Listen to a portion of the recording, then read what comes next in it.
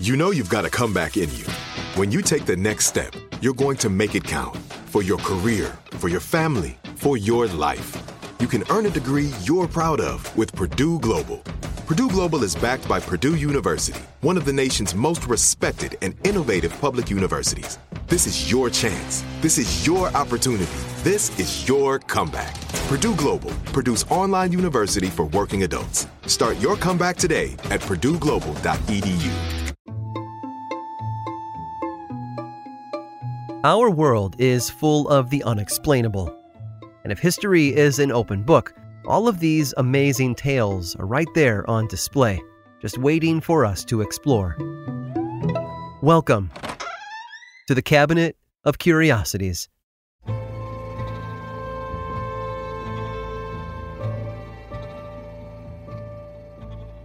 New York's Metropolitan Museum of Art paid a handsome sum for the statue.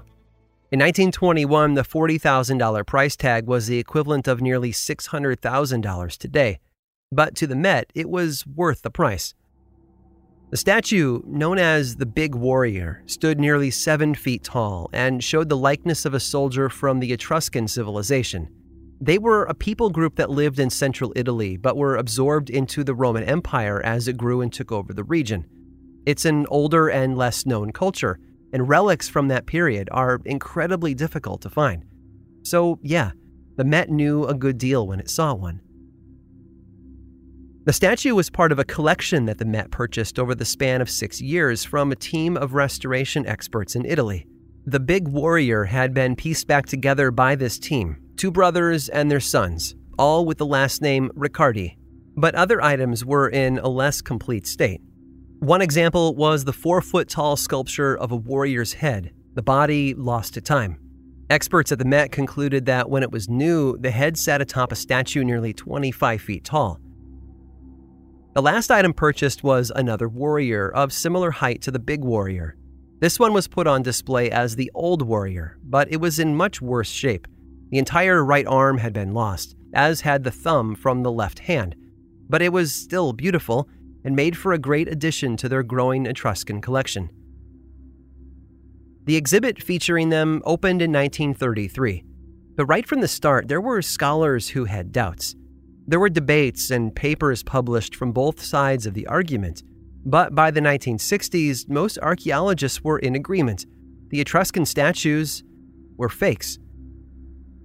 There were a number of pieces of evidence that helped seal the case. Part of it came down to the chemical analysis of the glaze used on the terracotta, but there were also some discrepancies regarding the way these statues were crafted and fired. Etruscans made everything in one piece, while these were clearly built in segments and later assembled. Finally, in 1961, an elderly man named Alfredo Fioravanti slowly walked into the American consul in Rome, where he sat down and wrote out a formal confession.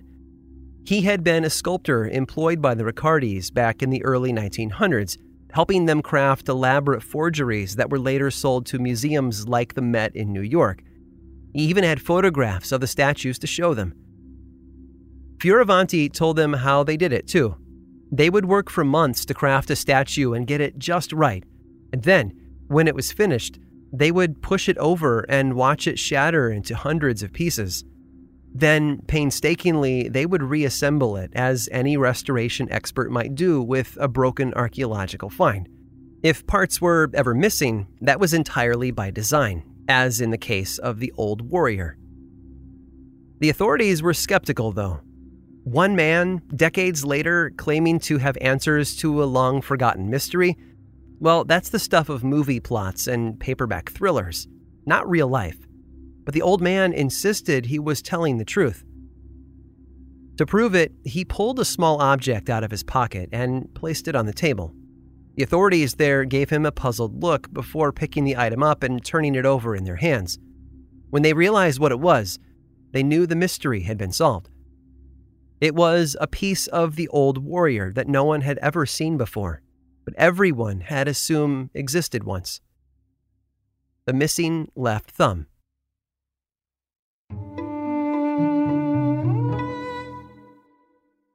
Are you ready to take charge of your health journey? Look no further than Trinity School of Natural Health.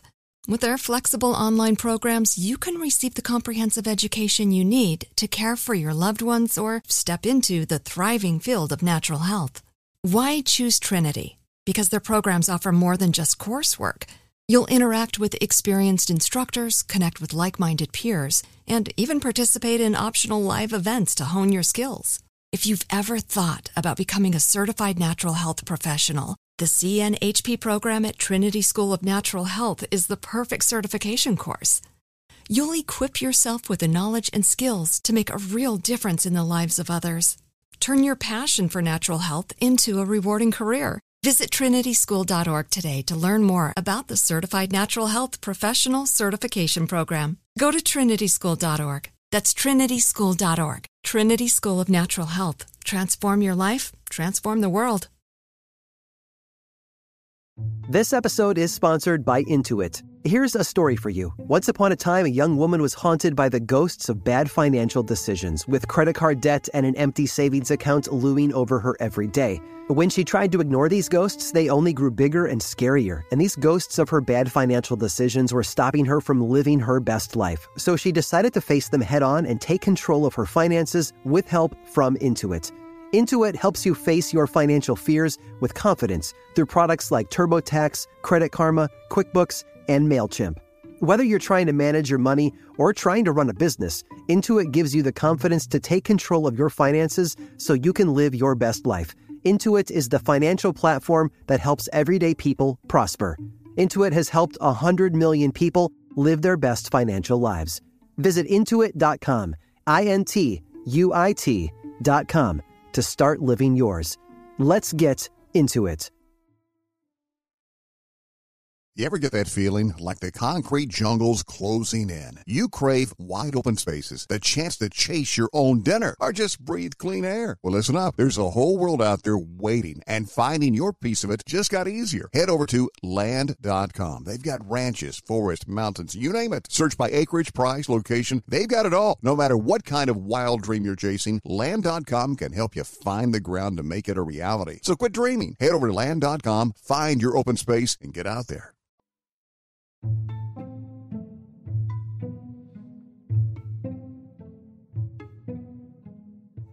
It's one of the many tales of the founding of America.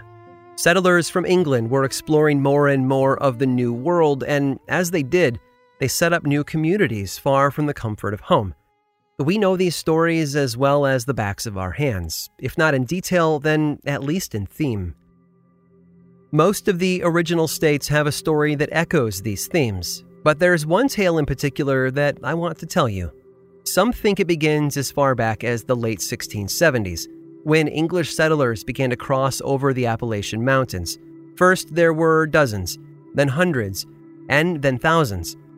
They made their homes in an area that was part of the far western edge of the colonies of North Carolina and Virginia, settling along the Watauga River Valley.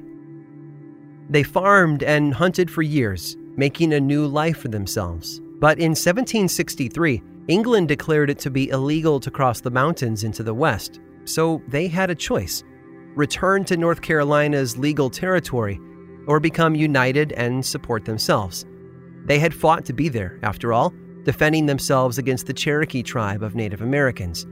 They didn't want to give up on all of that.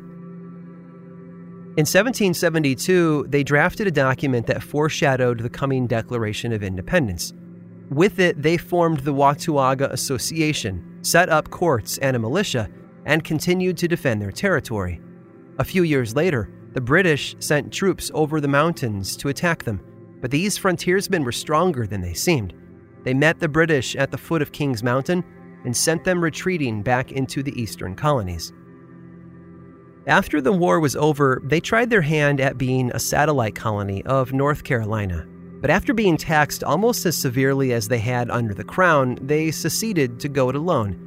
In 1784, they set up their own state, America's 14th, in fact, and elected a governor named John Sevier. Thomas Jefferson even backed their move and helped them make a formal request to the government to be recognized as a new American state. Sadly, they failed to get the votes necessary, and their entire enterprise fell apart.